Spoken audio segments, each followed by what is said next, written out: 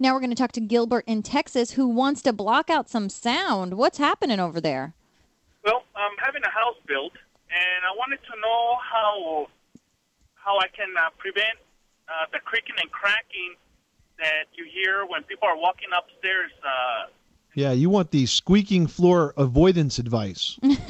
Well, you know, the manufactured building materials today, for example, there is a type of floor joist called a TJI that looks like a plywood I-beam, and I think they sell that under the trade name the Silent Floor because it's designed to, have a little give to it and be a very, very straight and level beam that doesn't expand and contract the way dimensional lumber does, and therefore is much less likely to ever develop into a noisy floor.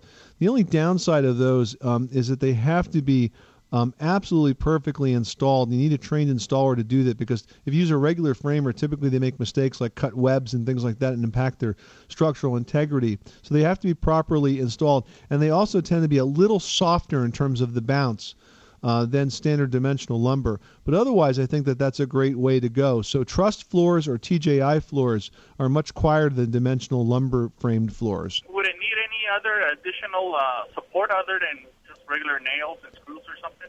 No, but it's something your architect really needs to design into the house. It's not like you just don't show up one day and throw these things in, but you want to talk with your architect or your builder about using manufactured lumber like that, because it's a lot straighter, it's a lot stronger, and it's a lot quieter. That helps a lot. Okay, Gilbert, thanks so much for calling us at 1-888-MONEY-PIT.